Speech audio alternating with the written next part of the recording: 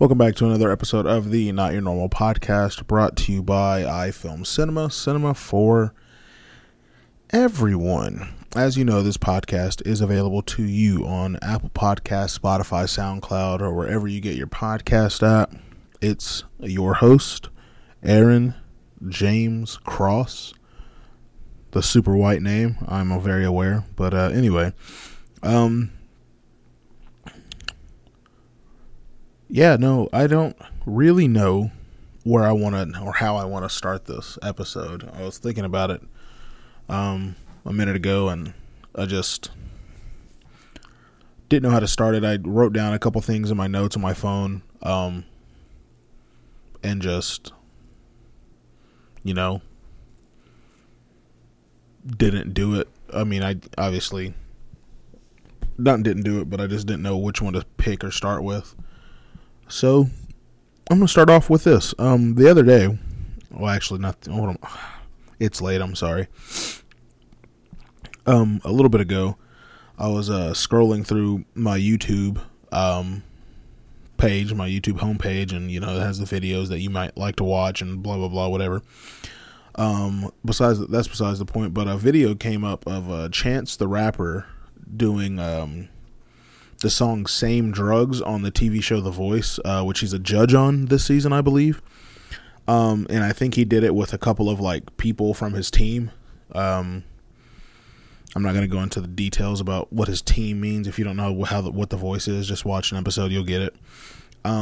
But listening to that song, listening to him perform it and the other people perform it, made me think and wonder about that album that Same Drugs is off of, which is off of Chance's, pretty sure, I guess he's calling it a mixtape, whatever it is, but it's on Coloring Book,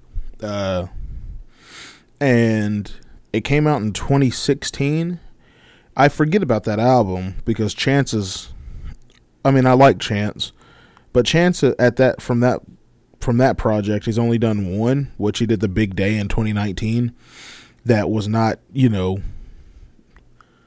praised by many, to say the least. And, but going back, thinking about that song, which is a phenomenal song, made me think about how good that whole album actually is. From top to bottom. All We Got with Kanye in it is a fantastic song. Nothing too special, but it's very good. It's a Kanye song. You got Kanye on it. The production is always going to be great on a Kanye track. Leading into No Problem with Lil Wayne and 2 Chainz, which is probably the biggest song off of that album, which was super overplayed at the time that it came out, but periodically when you listen to it, it's still a great song to play. Summer Friends with Jeremiah and Francis and the Lights is a great song, very underrated song. Then you have a little interlude of the Dram Sing Special, whatever. On to Blessings with Jamila Woods. It's a great song. Into Same Drugs, which I just got done talking about. Mixtape with Young Thug and Lil Yachty. It's a good song, not my favorite. I'm not a big fan of it, but it's whatever. Into Angels with Saba, which was another single off of that album, which was fantastic. Into Juke Jam with Justin Bieber and Tokyo, and that song super underrated. They actually played it the other day when I was out in Denton over the weekend. All Night with Knox Fortune. Okay, not the greatest. How Great, which is just Chance the Rapper's version of How Great is Our God, a very Christian gospel song sang in a bunch of churches, but as Jay Electronica. Fire, great song. Into Smoke Break with Future, once again a good song, but not my favorite. Into Finish Line with T-Pain, Kirk Franklin, and a bunch of others. That song's fantastic. And into The Second Blessings for the last song with Ty Dolla $ign, Rory, and a couple others. Another fantastic song. And listening to Same Drugs being performed on my screen a minute ago reminded me of how great this album is from top to bottom. There's not a lot of skips. I skip a couple, Mixtape and Smoke Break, but that's just really because that's not really my style. What the song really talks about is not really my thing, you know. But nonetheless, from just a musical standpoint, they're really good songs. Just not my cup of tea when it comes to substance matter. But, like I said, great album. I think that's all I got, really, on that. That's what I wanted to start with, for sure. Just so I got it off my chest. The Warriors are no longer in the playoffs. They got beat by the Lakers in 6 games. After falling 3-1, they came back, had a great game, Game 5, which I figured they would. It was in Golden State. They needed to go steal a win in Los Angeles, which is going to be very hard for them to do, especially the way the Lakers have been playing right now. They're super physical. LeBron's been doing what he has to do. Anthony Davis has been playing out of his mind, which I did not see coming. Normally he's a iffy player, and I hate to say it, but a injury-prone player, especially in this time of the season. But kudos to him.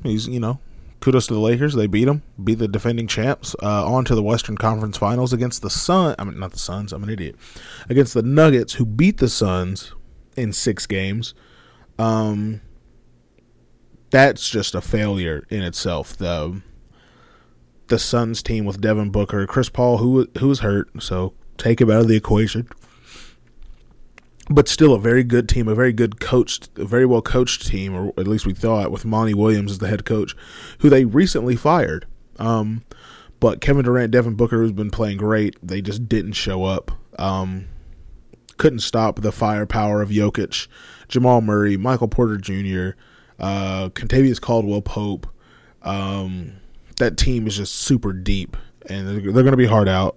On to the East, Miami beat the Knicks in 6, and Boston beat Philly in 7. With Jason Tatum dropping 51 in a Game 7 after been playing. He's played like dog water the past couple of games, minus that Game 7, of course, where he had 51.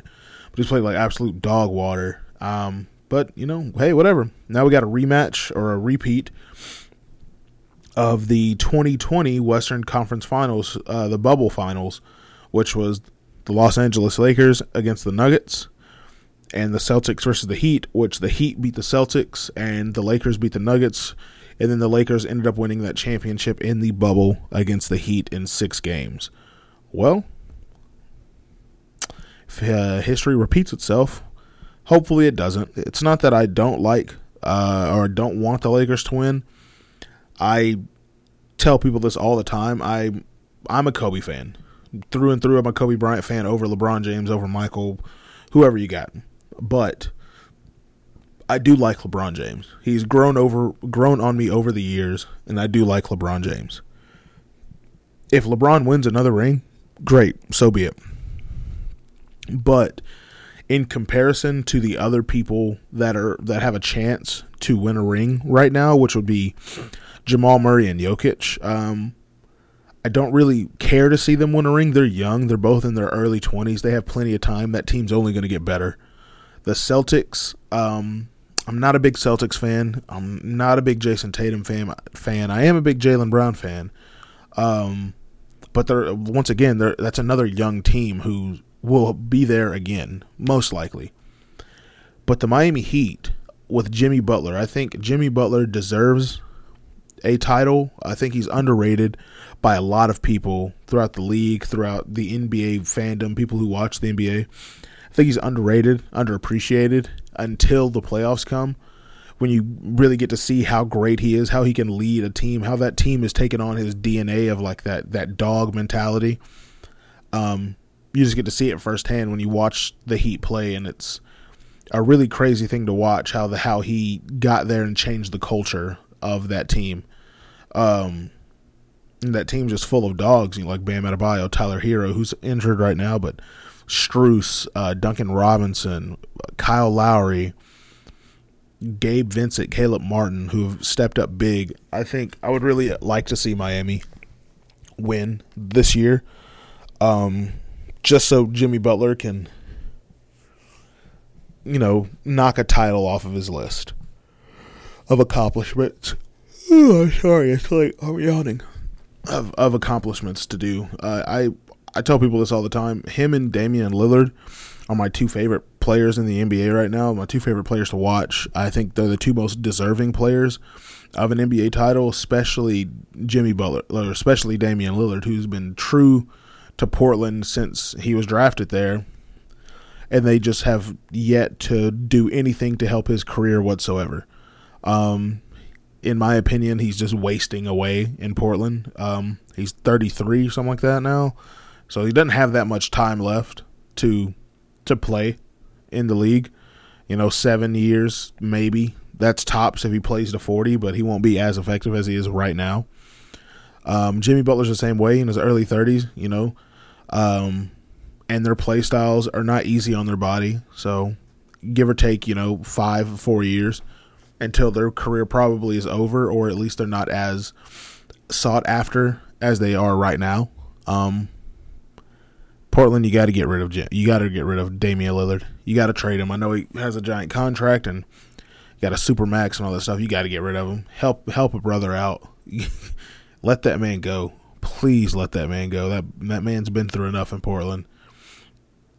From the LaMarcus Aldridge years, making it to a Western Conference Finals but getting beat by the Rockets. I think it's the Rockets. I forget. Maybe it's the Warriors. Either way it goes. To the dynamic duo of him and C.J. McCollum, which was good. It just wasn't good enough. Two guards.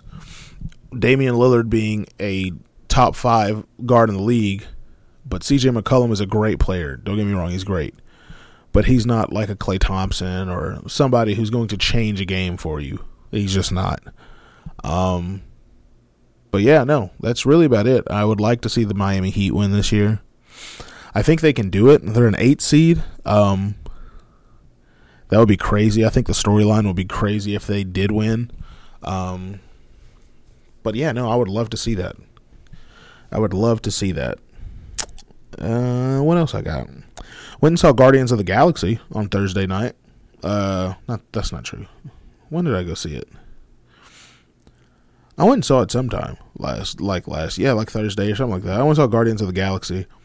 That movie, boy, let me tell you, is fantastic. It's heartbreaking. It's uplifting. It's happy. It's sad. It's emotional. It's a roller coaster.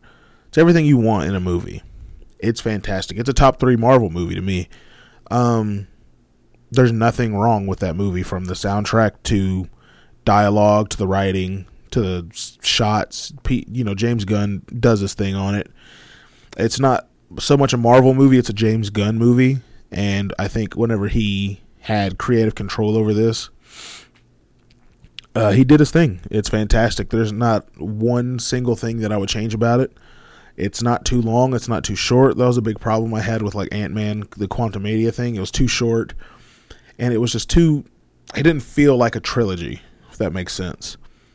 It wasn't grand, if that is any... If you saw the movie, you understand what I'm saying. It just wasn't grand like you were expecting the movie to be. This Guardians of the Galaxy 3 it's grand. It's just a big movie. It's a lot of things done. Rocket being like the main focus of the movie, I think is a great choice. It's a beautiful, beautiful choice. It's a beautiful movie. Just being able to learn more about his backstory and things like that, and the choices they made for this movie were genius. And James Gunn did his thing. So if you haven't seen it, I highly recommend going to watch it. Obviously no spoilers here. But yeah, I think you should go see it. What else I got?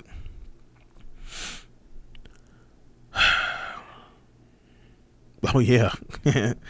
Over the weekend, KSI, the YouTuber, fought Joe Fournier, a professional boxer, for his Misfits card as the main card. Let's start off with the earlier fights. I watched the whole card from top to bottom, actually. Didn't really care about the first 3 fights, to be honest. I really cared about those last 3, which was, oh my gosh, I keep yawning. which were Salt Poppy versus Anthony Taylor, Deji versus Swarms, and then KSI versus Joe Fournier. So start from the top. We got Salt Poppy versus Anthony Taylor. Anthony Taylor is an MMA fighter. Boxing record, he's like 3-6 or something like that. He's not great, very unorthodox. Salt Poppy, who for the past couple years now, or a year and a half since this Misfits boxing thing has been a thing over for KSI. Salt Poppy's been on, I think, 3 of the cards, and he's the only one on the card that has like true boxing experience, and you can tell when he fights. He's won all 3 of his fights by knockout, and vicious knockouts at that. He's just head and shoulders above everybody else. But for some reason, on Saturday when he fought Anthony Taylor, I think it was the awkwardness that got him. I don't know. He lost. I don't know how to describe it. He just got outclassed. He got outboxed by Anthony Taylor. And I don't know. It shocked me to see that happen, because I thought Salt Poppy was probably the best boxer on the card, minus Joe Fournier being a professional boxer and all. But then you move on to Swarms versus Deji being the younger brother of KSI. Swarms is a UK rapper who KSI fought late last year and just demolished him.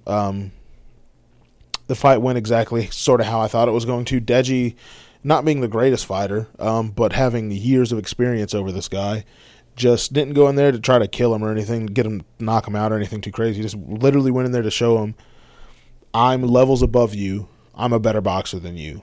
And that's exactly what happened. He punched him more. He moved out of the way more. He moved his head. He just completely outclassed this guy, and I don't know. It's not that it wasn't an entertaining fight. It just was exactly what you thought was going to happen if you pay attention to any of these YouTube boxer events. And then moving on to the main card, the most controversial fight of the evening, of the year so far, is KSI and Joe Fournier. KSI, 5-0 YouTube boxer. Hadn't really beat anybody with any notoriety, any noticeability, any credit, like boxing credit. Not saying Joe Fournier is like a crazy boxing credit person, but he is 9-0. Don't get me wrong, he did fight a bunch of scrubs to get that 9-0, but nonetheless, he is a professional boxer. So, they fight. First round, KSI is doing that little weird, awkward, like Michael Venom Page bounce, back and forth. And he landed some shots. He rocked, I don't want to say rocked, but he stung Joe Fournier with a nice little right hand that Joe Fournier had to respect. He didn't want to get hit with that again. You could see it. But yeah, no, that's pretty much the story of the first round. It was a bunch of feeling out process. But that was the only shot that really landed for KSI. And I think that he knew that going into round 2 because his style changed to more of a traditional boxing stance. And that's whenever the fight, I think, to me, got going. And in all honesty, I like KSI. I really do. In all honesty, I think he was getting outboxed in that second round. He landed some shots, but you get just the little things when it comes to boxing. And don't get me wrong, I'm not a boxing expert at all, but I do watch a bunch of boxing and I do watch a bunch of UFC. I pay attention. I pay attention to the details, the little things that make a professional boxer so much better than a YouTube boxer that turned professional are the little things, head movement, turning your hips, reading punches, reading setups, getting used to things, closing the distance, feeling out the distance with the jab, stuff like that. And for the most part of that second round, Joe Fournier was outboxing KSI, in my opinion. I think the first round went 10-9 to KSI, but the second round was going 10-9 Joe Fournier. And I think that's how it was going to go the rest of the fight, to be honest. Like close, but nothing, not KSI overwhelming, but not Joe Fournier overwhelming either. I think it was going to be a close fight. But KSI, I will give him credit where credit is due. KSI has a crazy powerful overhand right, like crazy powerful. And he threw it, and one of them landed, rocked Joe Fournier. And like a professional boxer does, when they get rocked, they try to close the distance, grapple, dirty box to get their feet, get their mind right, clear their head from that punch they just took. And in the process of doing this, KSI threw another overhand right that missed completely, and he ended up hitting him with an elbow directly on the chin where he wanted to make that punch land, and he missed. But he caught him with a clean John Jones-like elbow straight to the chin / jaw, which dropped Joe Fournier unconscious. Referee didn't even count. Fight was over. KSI was declared winner by knockout. When they show the replay, that's when the controversy starts. You can see it clear as day that he threw a punch and hit him with his elbow. If you don't live under a rock, you know that is not allowed in boxing. So what will happen? Who knows? I imagine they're going to the boxing committee of the UK or whatever they call it over there. I imagine they're going to make that a no contest because it is a professional bout. I imagine they're going to make that a no contest because I don't think it was intentional. So I don't think they're going to give the W to Joe Fournier by disqualification. But I think they're going to make it a no contest, which is sort of sucks for KSI. It sort of tarnishes that win. But either way it goes, he did rock Joe Fournier. He did have him stumbling. And I think if that punch would have landed, he also would have fell, but I don't think he would have been knocked out. I think he would have 10 counted and got back up and survived the round and made some changes to make the fight go differently, in my opinion. But nonetheless, KSI, as of right now, has a W. Who knows how that'll be by the next time, I record an episode. But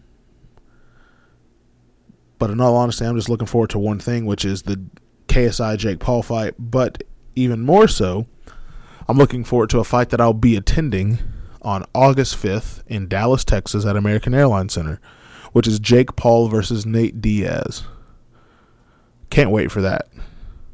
That should be exciting. But I wanted to, one of the things I wrote down in my notes I really wanted to talk about was a more serious topic, but I don't really feel like it's appropriate at this time because of how I've went about the episode so far.